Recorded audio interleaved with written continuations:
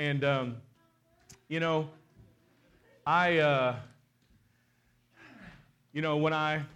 before I received Jesus, I was a drug addict, alcoholic, atheist, lying, cheating, womanizing, awful human being. I basically did everything but smoke cigarettes. I smoked everything else. And I was spiritually dead on the inside. I was miserable, ready to kill myself, hated my life, did not believe in God, and was in a really rough place. And then Jesus came into my life, and I got saved. And my life immediately there was just this place of relationship with the Lord that was beautiful. Like, I was rough around the edges. I remember I always talk about this, but I used to pray over my food at the factory that I worked in at the time when I first got saved. I'd drop F-bombs all day long and then pray over my food in the break room, probably confusing everybody. But how many know that God receives you as you are, right? And so in the beginning, my relationship with the Lord was it was awesome. Like, it was this beautiful place of relationship, and I was just, getting to know His presence and hearing His voice, and relationship was sweet.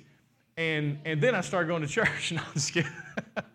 No, initially it was good, but then how many know if the enemy can't keep you spiritually dead and keep you from receiving from the Lord, he wants to usher you into a place of legalism where you're not really having a relationship with the Lord. You're trying to earn things from God. You're trying to earn blessing. You're trying to earn love. How many know there's nothing you can earn from God? How many it's all free through Jesus? It's not for sale. You can't perform it. How many know there's nobody in this room any better than anybody else? How many know no one in here has more of a right to God than anybody else? If you've received Jesus as Lord and Savior, you're right with God, and you're just as right with God as the person sitting next to you that has received Jesus as Lord and Savior. And so there's no pyramid scheme in the kingdom of God. There's no place of somebody being better than somebody else. We're a family. Can I get an amen? We're a family, right? And so if the enemy can't stop you from getting saved, once you get saved, he wants to put you through legalism where, how many know in Jesus' day, it wasn't the prostitutes that were trying to kill him. It wasn't the gluttons and the drunkards that were trying to kill him and the tax collectors. How many know it was the religious people? And the religious people were the ones that called for the crucifixion of Jesus. The Romans didn't even want to do it. Pilate didn't want to kill Jesus. The religious people wanted to kill Jesus. So how many know just because somebody has a fish on the back of their car doesn't mean they're doing things right? Right? Or wearing a Christian t-shirt or whatever. And I'm not disparaging towards those people. How many know it's sad that the Pharisees and Sadducees who had served God their whole life didn't know the Messiah when He came? It's actually kind of sad, really. These guys had served God their whole life, and then when God came, they wanted to kill Him. And so what shows me is that they served God, but they didn't really know Him. They weren't in a place of relationship. They were kind of like working for Him, and they were trying to perform for Him, but they didn't know Him. And so legalism, and at its very core, it's trying to be good enough to control God. You're going to be so good that you're going to make God bless you. You're going to be so good that you're going to get the double portion anointing. Legalism's actually all about you and what you can do. And so that's where the Pharisees and Sadducees were at. That was their approach, and they were ready to kill the Messiah. So me, when I first got saved, I had this sweet relationship with the Lord based on grace, because the only way you come to the Lord is through grace. You can't come any other way. I didn't have anything to give Him. I didn't have anything to bring. I just brought my big stinking pile of poo, which was myself. And He took that poo, nailed it to the cross, and then gave me a new life. And so I came by grace because that's the only way we can come. But then I spent years learning how to try to be good enough to get God to love me or get God to bless me or try to get an anointing on my life. It's amazing how many different conferences I went to try to get anointed. I remember one time I went to a Benny Hinn conference, and I had fasted like 21 days, and I went in there, and I was going to get the anointing. I had to get near Benny. Jesus wasn't enough for me. I needed Benny, right? Nothing against him or his giftings, but how many know you don't have to chase a human being to get what God's given you? Like, I was trying to get an anointing I actually already had. Now, thank God for the gifts in the body of Christ. Thank God for leaders. I don't speak disparagingly about that, but I went to that whole conference. I managed to get up on the stage. He laid hands on me. I was all dramatic and flew out and all that type of stuff. But my strongest encounter with the presence of the Lord wasn't in the conference. It was actually, it's going to be difficult for you to hold that cute little dog. I'm just telling you right now because everybody wants to stare at the dog. It's okay. The dog's just cuter than I am. Amen. It's okay. But my experience was that I was trying to get something that I already had. Y'all tracking me here? I was trying to earn something that had already been given to me for free. And so legalism came into my life, and I spent about 14 years in legalism, and I'll be honest with you, it almost killed me. It was, in some ways, it was harder on me than the drug addiction and the alcoholism was, because outwardly it looked good, but inwardly it was killing me. The harder I worked for God, the less I feel like I deserved Him. The harder I worked for God, the less I feel like He loved me. And it brought me to a place where it was destroying my marriage, it was destroying me, it was destroying my children. How many know legalism kills? It's a destructive thing, right? And so the enemy, if he can't keep you from getting saved, once he gets you saved, he wants to try to turn you into a Pharisee or Sadducee, so you go around in a state of self-righteousness, trying to act like you're better than everybody else, but on the inside, you never feel like you're good enough, you never feel like you're loved, and you spend all your days competing against other Christians trying to outdo them. That's not love, that's not the kingdom. It's actually, like Jesus said, it's full of dead man's bones. It looks good outwardly, but it's full of death. And so then I had this encounter with the gospel where I heard the gospel afresh and anew, and I kind of got like reintroduced to Jesus. And I had this encounter with the Lord through the gospel, and then all of that heavy legalism just dropped off of my life, and I returned back to my first love. I came back to the cross. I came back to grace, and my relationship with the Lord began to flourish. My relationship with my wife began to flourish. I became a better husband. I became a better father. You know, life started to flow in me again because that heavy yoke of legalism was taken off of me. But how many know the enemy's still coming for me? And how many know just because you hear the gospel don't mean he's still not? I mean, one thing I'll give him, he's dumb as a box of rocks, but he's relentless.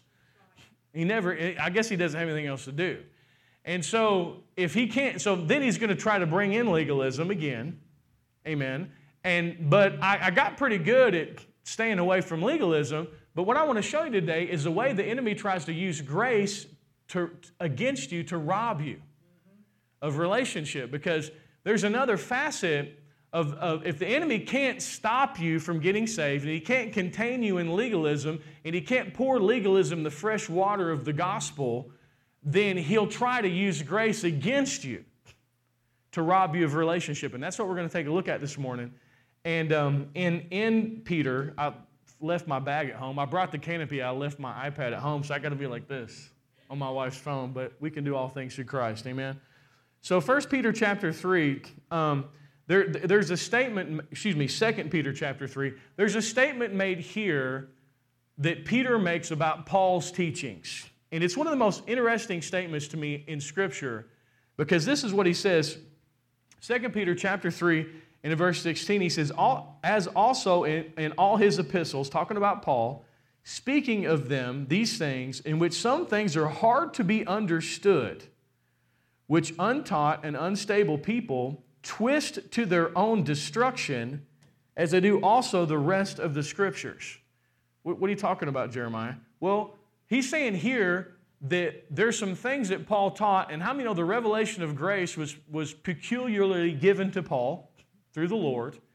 And he said some people don't understand this, and as a result, it's bringing, the word that he uses is destruction into their lives. And how many know some people have gotten a hold of grace, but we've seen some not so good things come out of their life. So this isn't something new. This was something that happened then, right? How many know some people can use grace as a license to sin? They can. How many know they can use it as a cloak of maliciousness? They can use their liberty for an occasion to the flesh. And here's the thing, I want to tell you something. I've done that. I've done that. Because when you come out of slavery, legalism, and then you step into freedom, and the only thing that's ever motivated you is fear of hell and trying to make sure you weren't cursed and trying to make sure that you were blessed, and all of a sudden you get set free, how many know you're trying to figure out how to navigate this thing? And so I've had a season when there was some rebellion in my life. But I want to show you something. It's okay Because as God keeps His grace around you and keeps you in that place of freedom, how many know the grace of God will teach you how to deny ungodliness, according to Titus? And I'm in a different place now than I was then, and it's brought forth greater maturity into my life. But when you give someone freedom that hasn't known it, sometimes they abuse it. My dog is a great example. Let's talk about my dog. Let's talk about something good about my dog. Okay? In the past, if my dog was out in the front, like he gone. You know, he's gone.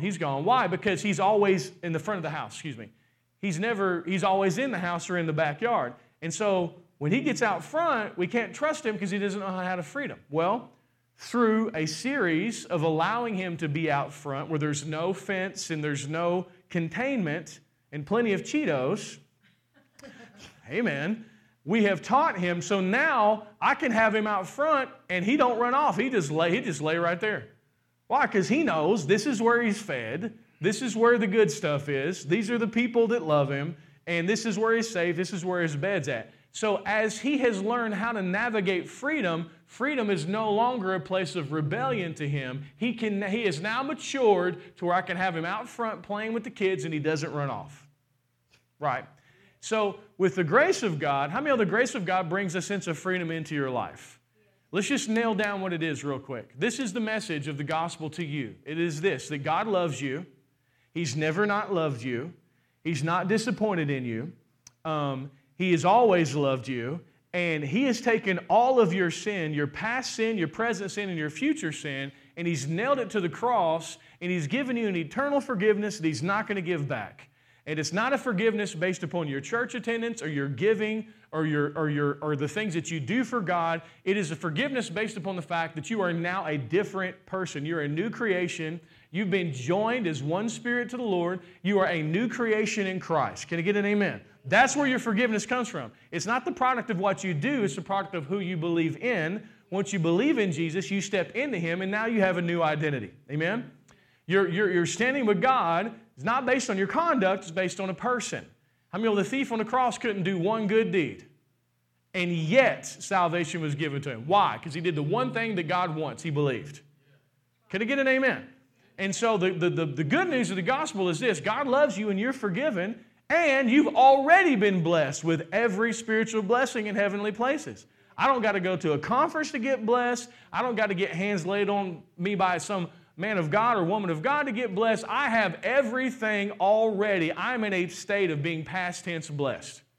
I didn't earn it. I didn't deserve it. I didn't pay for it. It was free by the blood of the Lamb. Can I get an amen? It's good news, right? And He's never taken that back. So that is the reality of the grace of God. The new covenant's based on grace. God blesses you first. You're not trying to get blessed. God blesses you first. How many know you can't give what you haven't received? I did not know how to love until God could teach me how to love myself.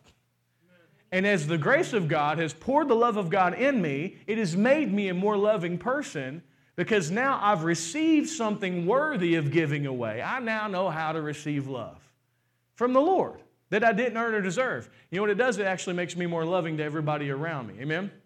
And so that's what grace comes to do. And it also says that every promise in the Bible is yours. All the promises in Him are yes and amen, right? It's not just for the preacher. It's not just for the second or third row people. How many know it's from the front to the back all over the earth? Can I get an amen? Jesus Christ, amen? It's good news. And the news is so good and so rarely preached that it's a little bit, it's kind of hard to believe. And God said that it would be that way. He said, I'm going to do a work in your day that's so good that you're going to have a hard time believing it. But yet, here we are, amen? And so this is what's been given to us now, right?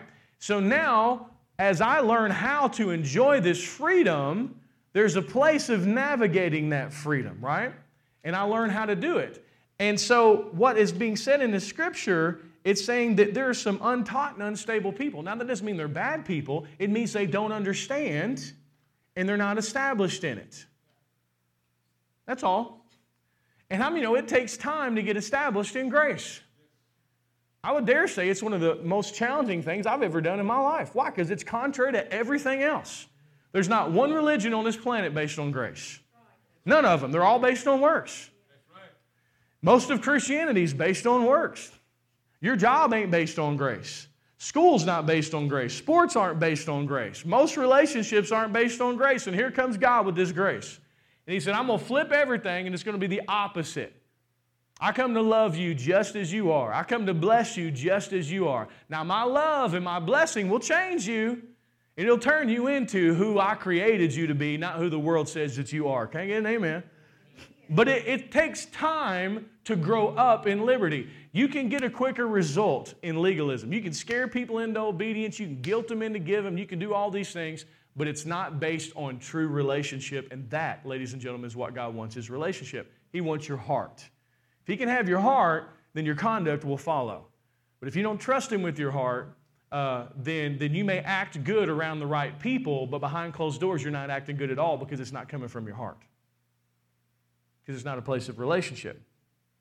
And so this grace has come, but yet it can be misunderstood and it can be abused, right? And I've personally experienced, anybody else experienced that as you've come out of legalism? Can we be honest for a little bit, right? We've experienced that, and it's okay. It's a part of growing up, amen? And so, but what the Scripture says in Romans 5:17, you have to turn there, we talk about it all the time, but it says, they which receive an abundance of grace and the gift of righteousness will reign in life through one Jesus Christ. What does that mean? That word reign is the word basilio. It means to reign as a king. It means winning. How many of y'all want to win on earth? See, when you're winning, the devil's not winning. When you're winning, sickness isn't winning, poverty isn't winning, sin isn't winning. You're called to reign in this life. Not just, next life's going to be easy to reign in because the enemies are going to be gone. This life is where I need the strength to tread on serpents. Can I get you know what I'm saying? To tread on temptation, to overcome. And so the grace of God has come to empower us to win. So we receive an abundance of it, and we receive the gift of righteousness, and then we're invited into this place of displaying to the world the glorious liberty of God. One of the things I've noticed in the season that we're in is the shine has been turned up. What are you talking about, Jeremiah? People are drawn to us right now. I'm talking about like unbelievers. Like evangelism right now has been absolutely effortless. Why? Because there's a shine that's going on. Why? Because the darkness is so thick out there. How many know Isaiah chapter 60? Arise, shine, for your light has come. The darkness has covered the earth. Gross darkness has covered the people. But they're going to come to you. Amen? And that's going to continue. But a part of them coming to us is us staying in a place of not entertaining condemnation, receiving grace, receiving this beautiful gift of righteousness, and enjoying it so that we can display this glorious liberty to a lost and dying world, and we can let them know there's safety in Jesus. There's an ark. There is a place of safety. And so now let's turn to Romans chapter 5, please, and we're going to eventually get to why I have some big canopy in the church today. But I love to make things simple. I love to make things visual. To help people to understand. But in Romans chapter 5 and in verse 1, it says, therefore, having been justified by faith, we have peace with God through our Lord Jesus Christ, through whom also we have access by faith into this grace in which we stand, and rejoice in the hope of the glory of God. Now, how many know we're no longer under the law? We are now under grace. Right? And so what does that mean? Well, because of the fact that you're no longer under the law, sin is no longer being imputed to you in the form of judgment and punishment, according to Romans chapter 4. Because you're born again, because you're a child of God, you're no longer under the law, and there's no longer a pointed finger at you pointing out your sin to condemn you and to punish you. Let me say something right now. You cannot pay the price for your sin. You trying to pay for your sin is the most self-righteous and slap in the face to the cross that you could possibly do. Yep. Do not try to, we can't pay for our sin. It was too expensive. Somebody paid for your sin. How many know if I bought you lunch and you fought me to try to buy lunch after I already bought lunch, you're insulting my gift? How many children of God are trying to pay for sin that's already been paid for? Your deeds can't pay for the sin. Your giving can't pay for the sin. In fact, everything that you try to do to pay for your sin is called a dead work. It stinks. Why? Because it's void of faith, and it insults the finished work of the cross. Listen, you're forgiven. You don't have to come to church to be forgiven. You don't have to give to be forgiven. You don't have to evangelize or pray to be. Now, you must believe in Jesus in order to be forgiven. Can I get an amen? How many of us says it's by faith that we enter into this grace, right? So you believe, and then you enter in, and then you live in this state of forgiveness, right? And so you are no longer under the law, according to Romans chapter 4. What does that mean? Sin's not going to be imputed to you any longer. You're not going to be judged for sin because someone else had taken the condemnation for sin in his body on the cross. Now, I'm not saying there aren't repercussions for doing dumb stuff. You do dumb stuff, God's not punishing you, you are. Right? How many of sin will punish you for sin? Sin still breeds death. It's death. It's packaged death. When you step into it, it's going to kill something. You stay with it long enough, and it'll kill you. And you go to heaven way too fast because sin produces death. So I'm not absolving you from responsibility for your behavior, but what I am saying is this. When you make a mistake, God doesn't switch teams and stop being on your side. When you make a mistake, God's still for you. In fact, if God's not for you, then who in the world is going to help you? You? Me? I can't help. We can't. We can't. I was talking to somebody the other day that has a bunch of cattle, and I was trying to explain some things to him, and I was like, what would that cattle do without you? And they'd be like, die. I was like, that's how we're designed. We are created with the need for rescue. We are sheep. We must be rescued by the shepherd. Amen? And so God does not give up on you when you fail. In fact, He'll come rescue you. Have y'all ever seen God rescue you from some of the consequences of your mistakes? I've seen God do amazing things. He'll help you out, man. So when you make a mistake, God is not punishing you for sin. I mean, you sow to the flesh, you're going to reap of the flesh, right? So there are consequences for bad decisions, but you're no longer under the law. How many know now you're under grace? You have a canopy of grace over your life. What does that mean? God's not imputing sin towards you. God's blessing you. God is keeping you in an eternal state of forgiveness. And now listen, this canopy of grace, this place that we're talking about, into this grace in which we stand. Pretend like this is the grace that we're under. I'm standing in grace. You know what this means? I get what Jesus deserves. Amazing thing, isn't it? How many know Jesus got what I deserved? Jesus got what you deserved. It's the great exchange on the cross. He that knew no sin became sin so that we could become the righteousness of God in Him. He got what I deserved on the cross. Now God wants to give you what He deserves. How many know He deserves everything? You think Jesus deserves healing? You think Jesus deserves provision, protection, wisdom? I mean, He deserves all those things. That's what it means to pray in the name of Jesus. In Jesus' name is not the enter button on your prayer. It's saying, I'm praying as if I am in Christ. I'm approaching the throne as if I am in Christ. All the promises in Him are yes and amen. Can I get an amen? Right? So you get what Jesus deserves. Now, how many know it's going to take some audacity and boldness for you to claim what Jesus deserves? You know what it's going to take? It's going to take you stop focusing on you. As long as you look at you, you're going to look at what you qualify for and are not qualified for. As long as you're looking at you, you're going to compare yourself with somebody else. Don't look at you, look at Jesus. And think to yourself, I'm a son of God, I'm a child of God, I'm a daughter of God, I'm in Christ, I get what Jesus deserves. How many know that's great? Isn't that wonderful news, right? But I mean, it's a challenge to believe, so you got to keep hearing it so you have the audacity to believe it so that you can receive it. Amen. Like, I want everything He paid for. Every single promise in the book is yours. Every single one. I'm talking old covenant promises, new. He said it's a better covenant established on better promises. He takes the old and the new and folds it together and gives it all to you. And if you'll have, I'm talking from the tiniest little thing to the biggest thing, if you have the audacity. How many know God loves faith? It pleases Him. He said, hey, somebody thinks I'm good. What you want? What you want? Over and over again in Scripture. I was just learning about these daughters that said, hey, we want sons like, we want inheritance like sons. And God was like, okay, Jabez said, hey, increase me, Lord, bless me. God was like, okay. You're never going to see anybody come to God and God say, that's too big a prayer, that's too much. In fact, you see the opposite. You see when somebody's got the guts to go in and take what God has, it pleases the Lord. That's why David was a man after God's own heart. I love David's attitude. David's like, look, I killed somebody and committed adultery. I have a child out of wedlock. I'm in a bad place, but I'm going to fast and pray because God might change his mind because I know how good he is.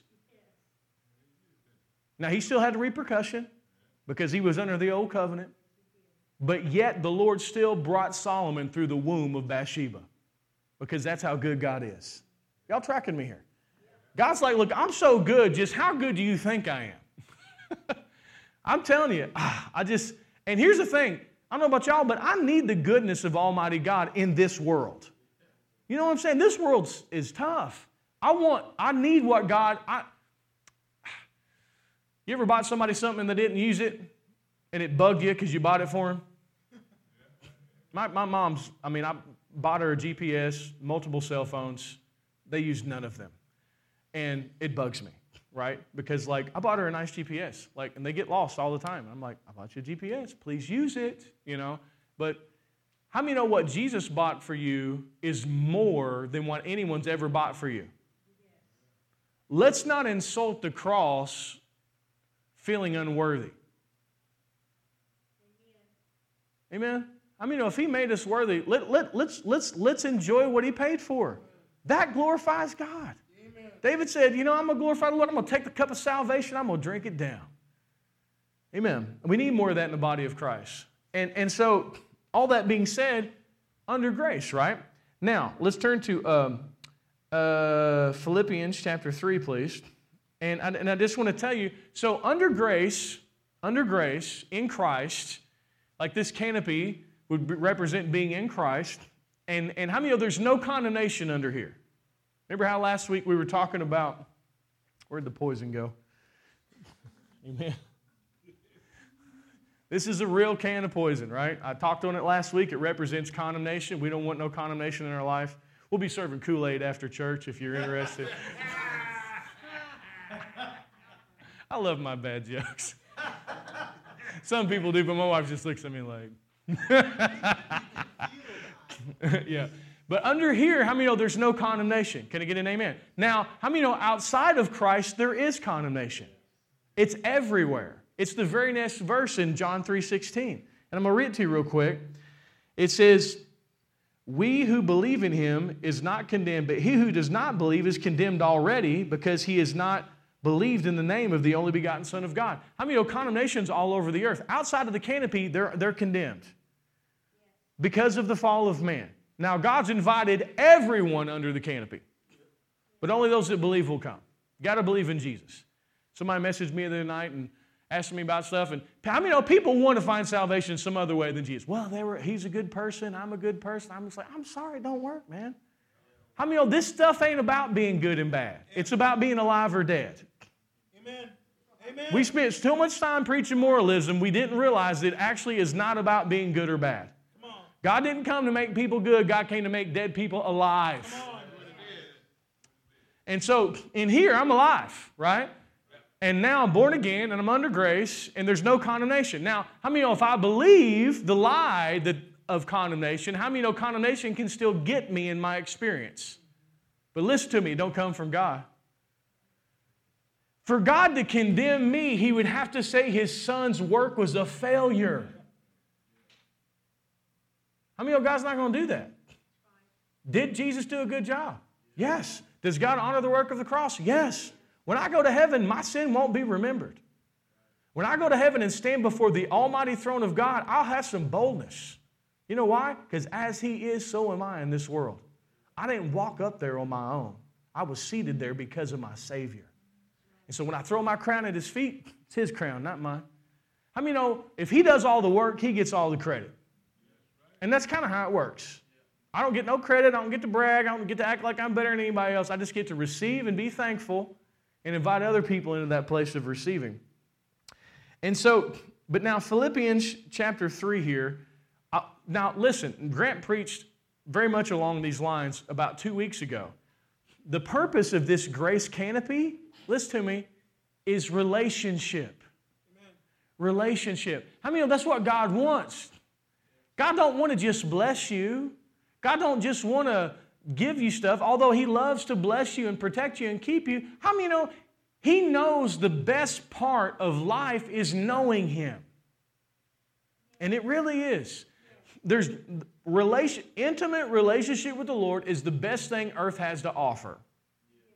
It's better than money, it's better than cars, it's better than gold, it's better than sex, it's better than popularity, it's better than anything this world has to offer is spirit-to-spirit fellowship with the Creator.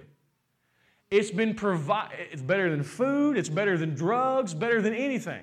How many know the enemy is always trying to make it seem like he can offer you life?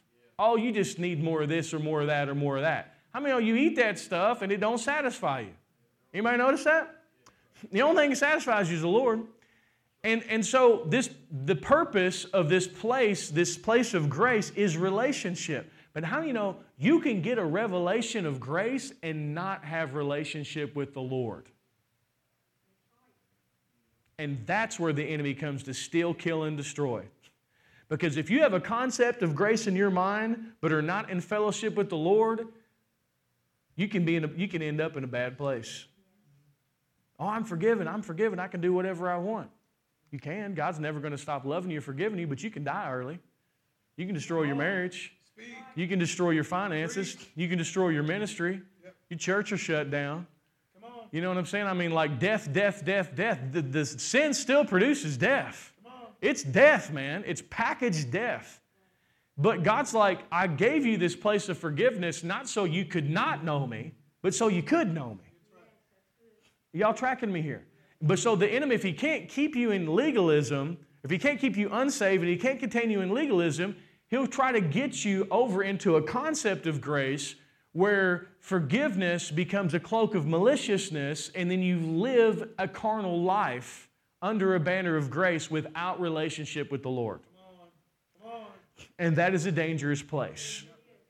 And so Philippians, it says, and I'm going to read this to you because I'm talking about relationship here. It says, but what things were gained to me... Oh, I'm sorry. Philippians chapter 3. Thank you. Philippians chapter 3, verse 7. It's so hard for me to see this. Gosh, it's so small. It's insane. I'm trying. I'm like making it big and then floating across. It's all good. It says, Philippians chapter 3, verse 7, Paul speaking here, he says, but what things were gained to me, these have I counted loss for Christ. Yet indeed I also count all things lost for the excellence of the knowledge of Christ Jesus my Lord, for whom I have suffered the loss of all things and count them as rubbish that I may gain Christ.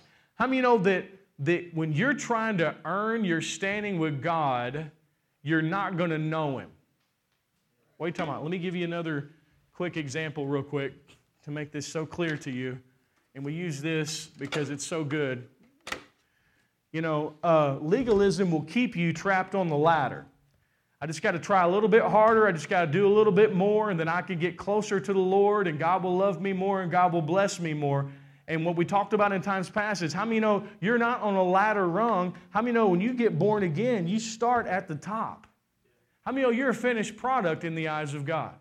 How many know you can't get more right with God than you are right now? And you can't get less right with God than you are right now. Right? You're not trying to earn it. But Paul, how many know Paul had spent his life earning it? He was a Pharisee of Pharisees. He had done this, he had done that. Circumcised the 8th day, Hebrew of the Hebrews. He had all of these things. How many know you've got to kick the ladder over to enjoy and win Christ? What I do doesn't matter. What He does matters. That's how I know Him. You tracking me here? And then my good deeds will come out of being loved by Him. And I want to live a life that glorifies His name. I want to honor Him. I want to direct people to Him. I'm not trying to climb a ladder to get something that was already given to me when I got born again. Amen?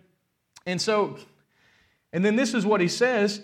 He says that I may gain Christ and be found in Him, not having my own righteousness, not having my own right standing, which is from the law, which is from my conduct, which is from what I do, but that which is through faith in Christ, the righteousness which is from God by faith. How many know that's what the gospel gives you? I'm right with God. Right? Not earning it. It's His righteousness. He gave it to me. And then it goes on to say, that I may know him. Ladies and gentlemen, this is where relationship happens. When I sit down with the Lord, He receives me just the way I am. He loves me just the way I am. I don't have to pretend like I'm something I'm not. I can be comfortable in His presence. I can come with stinky breath, bad attitude, mistakes, garbage, baggage, and sit down with Jesus Christ and get to know Him. See, that's how I started my relationship with the Lord. I wasn't trying to prove anything to God. I started in grace. And you know what? He spoke to me, and I knew Him, and I had a relationship with Him. But when you go into legalism, it removes you out of a place of relationship and puts you into a place of works.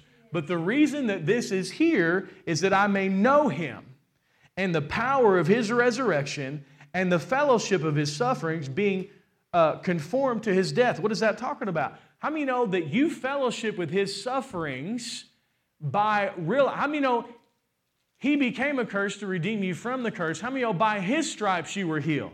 You know the way I fellowship with His suffering? He suffered so I don't have to. Now, I'm not saying there's not suffering, because there's persecution, there's challenges in this life, but there's no place where God called you to suffer sickness and disease. Jesus suffered so you don't have to. They gambled for His clothes and robbed Him so you don't have to be robbed. He went through mental pressure in the Garden of Gethsemane, sweating great drops of blood so that we can be healed from mental illness. Can I get an amen? Every time blood was spilled, redemption happened, and the fellowship of His sufferings is this. He suffered so I don't have to. He paid for sin so I don't have to. Can I get an amen? That's how you fellowship, right? With the Lord. But the primary thing is this, that I may know Him. The reason this place of grace is created is for relationship. Not an excuse for the flesh. Come on. A relationship. Come on. Not an excuse for the flesh. Amen. I want to let that sink in for a minute. A relationship. Not an excuse for the flesh. Now, are there going to be times when you use grace as an excuse for the flesh? As you grow up. And here's the thing. It's not going to change the way God feels about you. It's not going to change the way I feel about you or anybody feels about you. Because learning how to navigate freedom is different.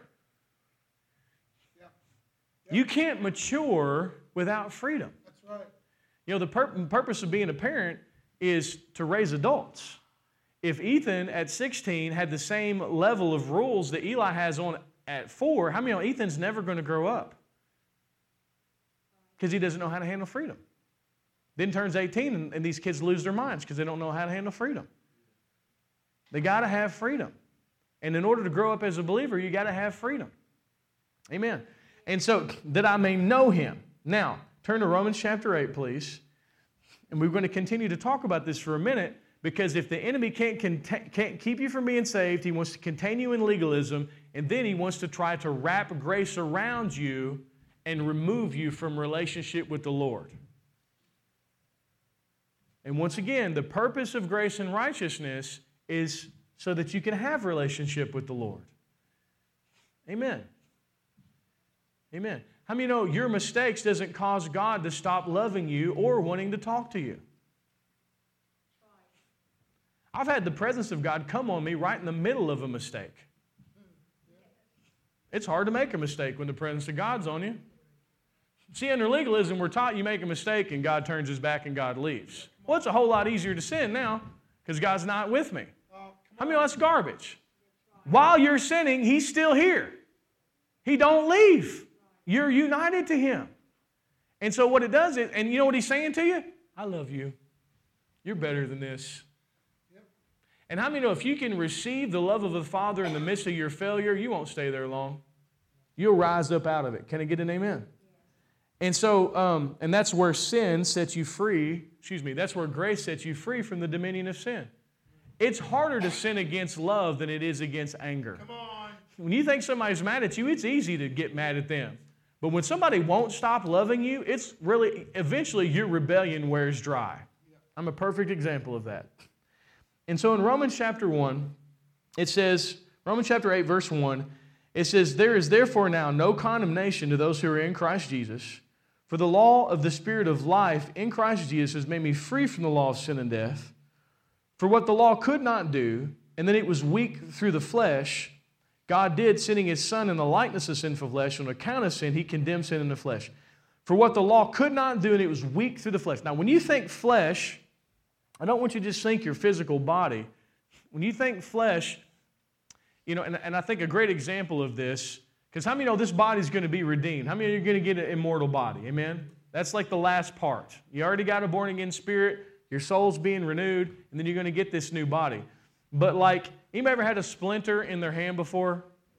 Right? How many know there's wood in you, but the wood is not you? This is the greatest way I can understand this. How many know you have flesh, but it's not who you are? How many know the carnal mind or the flesh always wants to do what's wrong?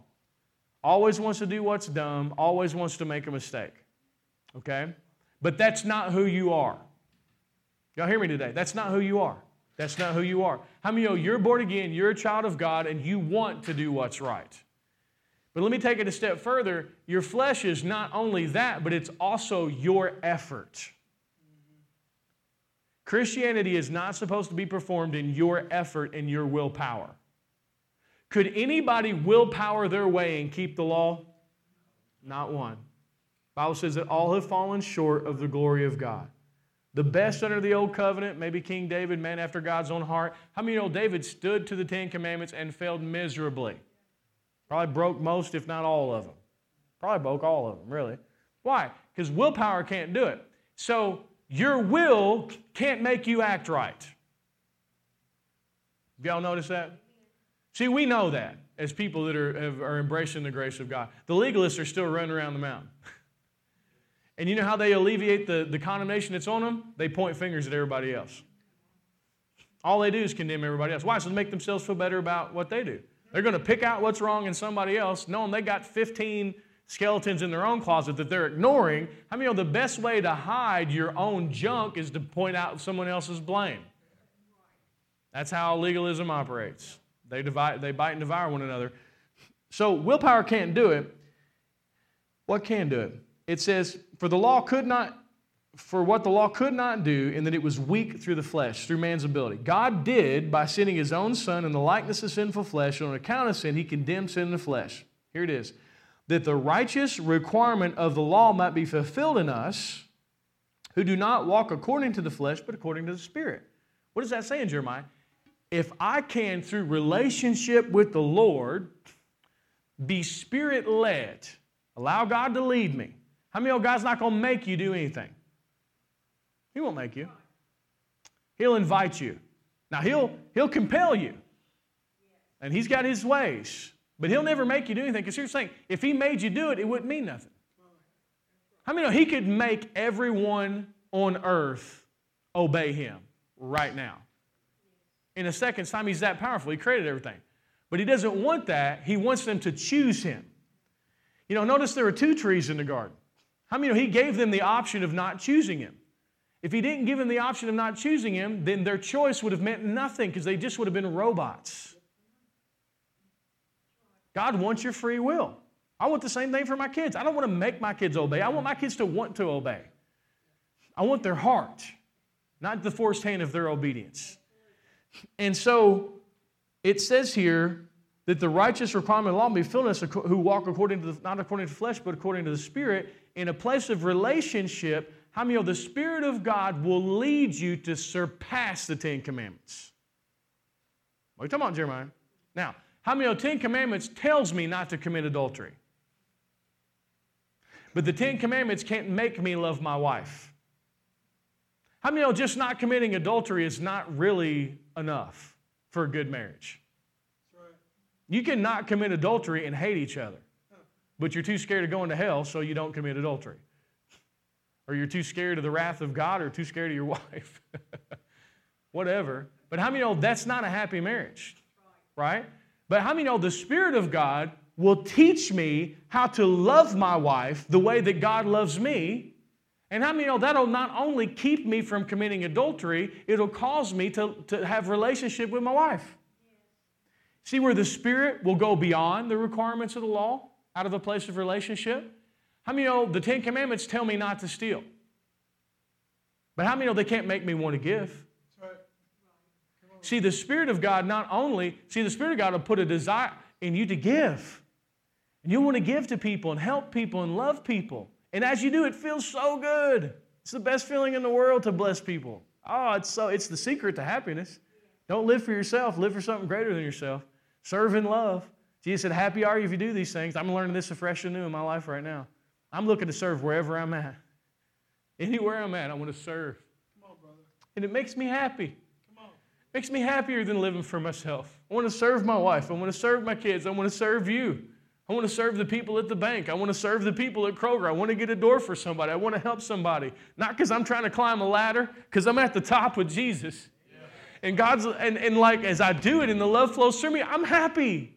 Like I'm enjoying my life. I'm enjoying the simple things in my life. I'm at the gym and, oh, you need help with that? Let me help you with that. Because it's out of a place of love. And just like the secret. How many know the greatest among you will be servant of all? Come on, brother. Serving out of love, man. Woo! It's living. Hallelujah. It's living. It's not weak. It's powerful. Yes, sir. I'm not serving because I'm scared. I'm not serving because I'm afraid of somebody or I feel weak. I mean, you can serve like that. People can be all just so insecure that they're constantly, no, I'm serving out of a place of power. I'm choosing to serve. You know what I'm saying? I don't have to, but I'm going to because God loves me. It's so cool. It's so fun. And so, anyway, the Spirit not only lead me not to steal, He'll lead me to give. How many know not only the Ten Commandments will tell me not to take the Lord's name in vain, but how many know it can't make me want to worship the Lord? So what I'm showing you is out of a place of relationship, we're going to go way past the Ten Commandments. You know what I'm saying? We're going to go so far past it. And because the Spirit, because I'm not doing it in my willpower.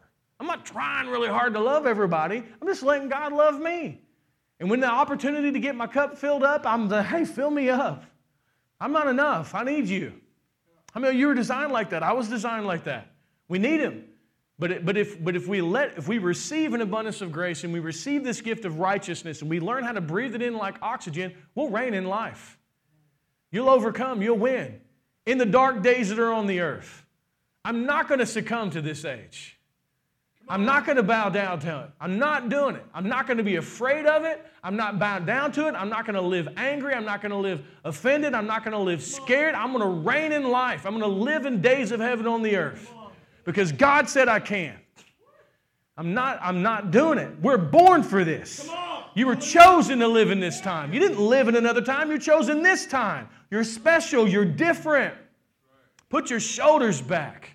Spring in your step. Not willpower. God loves you. You are more than a conqueror through Him that loves you. The more you understand His love, the more you're going to overcome. But you got to keep hearing it. Because if you don't hear it regularly, you'll forget it or you just stop believing it. Because you're created with a leak. You're created to need Him. Amen. Praise God. It is, man. It is. Like, this is my life. Come on. Like, I'm not just preaching a sermon. This is, I want this for my family. Yeah. You know what I'm saying? I want this for my wife. I want this for my kids. I want this for you. I want this for whoever wants it. It's here, man. It's a narrow path. I know it's not the majority. We're the minority of the minority. I don't care anymore. Come on. You know what I'm saying? Like, I just don't care. Amen. Jesus is better than the accolades of men. Come on. I count everything else but dung. Give me Christ. Yep. He's enough. He's worth it. Amen. Come on. So anyway, so drop down to Romans chapter 8 and verse 12, and we'll continue here. It says, therefore, brethren, we are debtors, not to the flesh, to live according to the flesh. You're not a debt to your willpower. It's not what's going to get things done. If you live according to the flesh, you will die. I mean, that's strong words.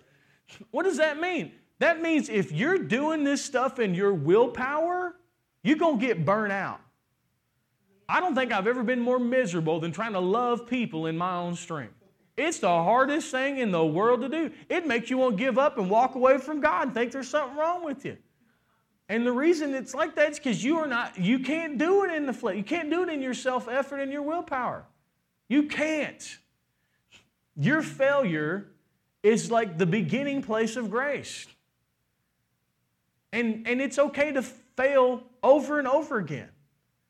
Because here's what I found out. When I fail again, listen, this world it's too hard for us. We can't do it. But like, He'll do it through us if we humble ourselves and let Him. And allow Him to do it through us. Y'all tracking me here?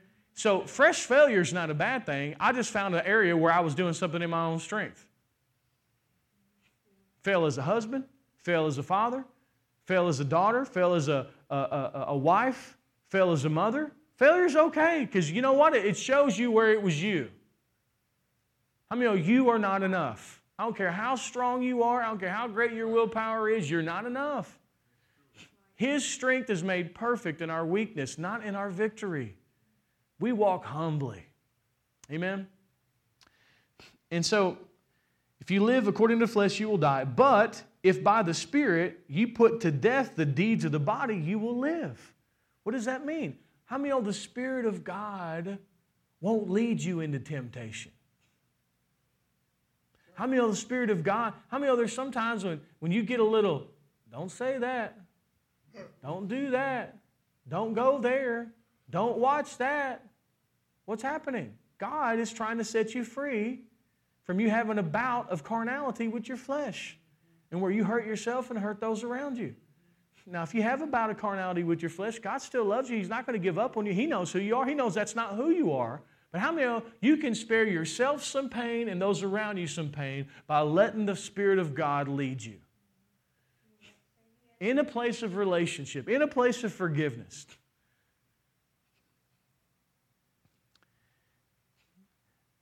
And then he goes on to say, for as many as are led by the Spirit of God, these are the sons of God. This is relationship. That word for sons, not your average, there's two different words for sons. This is the word weos in the Greek, and it means matured. What is this? This is someone who is under the canopy of God's amazing grace, has developed a place of relationship to where when God leads them, they trust Him. Can you get an amen? I mean, we're to lean not to our own understanding, but acknowledge the Lord in all of our ways so that He'll direct our path.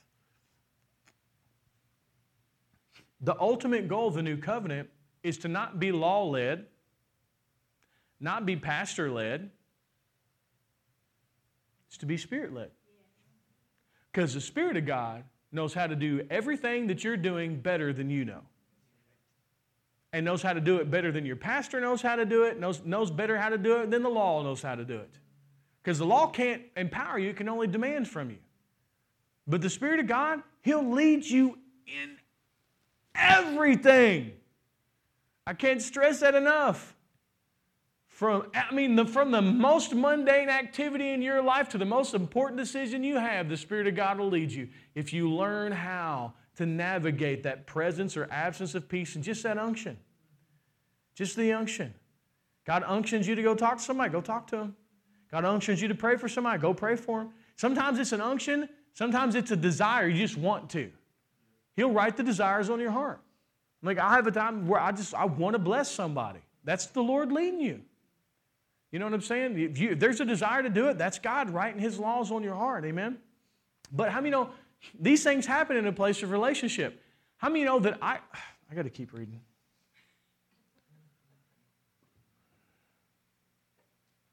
Okay, turn to Galatians chapter 5. And we're gonna be into close right there. But what I want to show you is don't let the enemy rob you of relationship in the name of grace. The whole purpose of grace is relationship. Amen? But listen to me, it's happened to me before. I've been under the concept of grace and let my flesh run crazy. And it messes me up. Messes my life up. It ain't God's will, it's my will. I've been there, I've done that. And I think it's important for me as a person to just say that. It's easy to do. But like this place, you sitting down with Jesus under the canopy of grace, that's the sweet spot, man. Life comes from here, man. So Galatians chapter 5, and it says, "For you, brethren, have been called to liberty," freedom, "only do not use your liberty as an occasion for the flesh. We've been talking about this the whole time, haven't we? But through love, serve one another. Amen? How many of you are free to do whatever you want? But then love comes in and it's like, love serves. I was just talking about that a second ago. For all the law is fulfilled in one word, even in this, you shall love your neighbor as yourself. But if you bite and devour one another, beware that you be not consumed by one another. I say then, walk in the Spirit, and you shall not fulfill the lusts of the flesh. How many of us talking about relationship? Relationship. God's never going to lead you to sin. Right? God's never going to lead you to sin. In a place of relationship, God's going to lead you not to sin. But listen, once again, the focus isn't on do I sin or don't sin. The focus is on relationship. Amen. We spent way too much time talking about sin in the church. No, talk about Jesus. Put your eyes on Jesus, and you'll lose the taste for sin. The example. How many know that when we drove here today, we didn't drive here staring at the ditch trying to stay out of the ditch? If you drove to church today and your focus was the ditch, and all you stared at was the ditch and thought about the ditch, then you probably were real close to the ditch the whole time. As I taught my 16-year-old how to drive, I didn't tell him, all I talked about was the ditch. I talked about look straight ahead, the front of the road. Look at Jesus. You'll lose the desire for sin. And you'll stay out of the ditch. We should be preaching Jesus, not sin in the church. Now, I'm not saying there's not time to declare what's right and what's wrong. Can I get an amen? I mean, we got to talk about that stuff because of the day and age that we live in, because they're trying to flip all that. Right's still right and wrong's still wrong, but I didn't come here to talk about what's wrong with you or what's wrong with me. I came here to talk about Jesus. When He's magnified, we're all edified. And you end up staying out of the ditch, and you ain't even trying to. Y'all tracking me here? It's the difference, man. It's the difference. And so, I say then, walk in the Spirit, and you shall not fulfill the lusts of the flesh. For the flesh lusts against the Spirit, and the Spirit against the flesh, and these are contrary to one another, so that you do not do the things that you wish. What does that mean? There's a splinter in there that's trying to get you to be dumb, but it's not you. Right? It's important to understand that. But it's still there. That's why you can't trust it. It's untrustworthy. And so, until you develop relationship strong enough to keep you out of the temptation, you may have to set some boundaries to keep your flesh from acting up. What are you talking about, Jeremiah? How many know for some people the best place they can end up is jail? I used to be one of those people.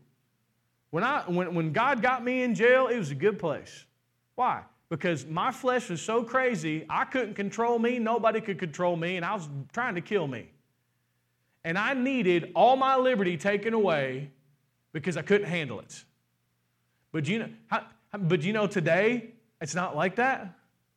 I have freedom. How many of the man in the Gadarenes was wrapped in chains because his flesh was out of control with demons? But when he sat down and spent some time with Jesus, they took all the chains off of him because the man had been set free. He didn't need to be chained any longer. But as you learn how to develop a relationship with the Lord, you may have to put some parameters on your flesh until you can mature. What are you talking about, Jeremiah? Yeah, amen. I keep trying to get my family to do this with sweets. I'm like, y'all got to get this stuff out of the house, man. They're like, just have self-control. I'm like, I'm trying. I'm trying to have self-control. Praise God. You know? Hey, I can't even tell you how many times I've eaten my son's cookies this past week. You know what I'm saying? Because I don't buy cookies for me. I buy cookies for him, but then I eat his cookies, and I got to go buy his cookies. Again, because I can't be the dad that eats the cookies and don't repay the cookies, right? And Eli looked at me and said, Dad, why don't you just buy 2 bags? I'm like, I'm not there yet, son. Try.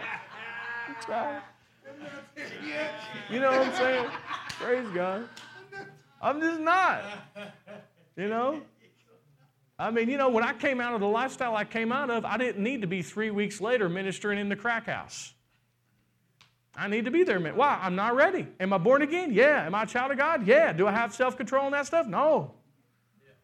But you know, now you can sit me in the crack house and I'll preach the gospel and I'm not even tempted.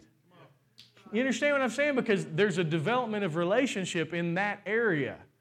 And so there's some places where you can't trust your flesh. Amen. You know, like, yeah, you can't put no confidence in the flesh. You know, just like my son, my 16-year-old, me whispering and stuff. Like, I love him and I trust him. And I trust him and I trust him and I trust him. But I'm not going to leave him alone with the girl in his room by himself with the door shut. Because I know. Oh, yeah, does God love him? Yeah. Is he born again? Yeah, but his flesh is crazy. And hers probably is too. You know what I'm saying? Like, there's certain things like you just put no confidence in the flesh. Amen. I'm not going to sit down and counsel a woman by myself. You know what I'm saying? Like, they're just smart things to do. Can I get an amen? I mean, they're just things you don't do. And you have to have wisdom, right? And it doesn't mean you're a bad person. It means you still got a splinter.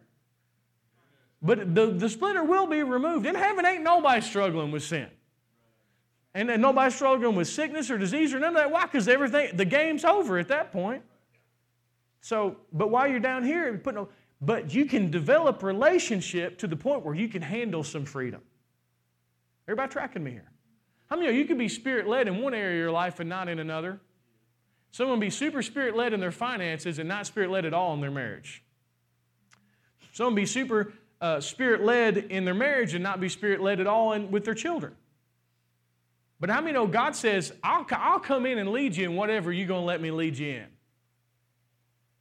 Amen. But whatever we want to maintain control of and we're still doing it in the flesh, we get flesh's results. The greatest thing that I have ever learned is that I can't do anything at all, anything without the Lord. Nothing. That is the greatest revelation you can ever have because you're no longer wise in your own eyes and you can receive wisdom. And I don't even feel bad about it. I was designed to be rescued. I'm a sheep. You're a sheep. We need a shepherd. We are. Well, it's true. We are. We need Jesus. I'm okay with that. He likes it like that. How many know I'm not the hero? He is. How many know you're not the hero? He is. Let him be the hero. He's the rescuer. He's the mighty man. Now, he'll do cool stuff through us, but don't forget where it came from.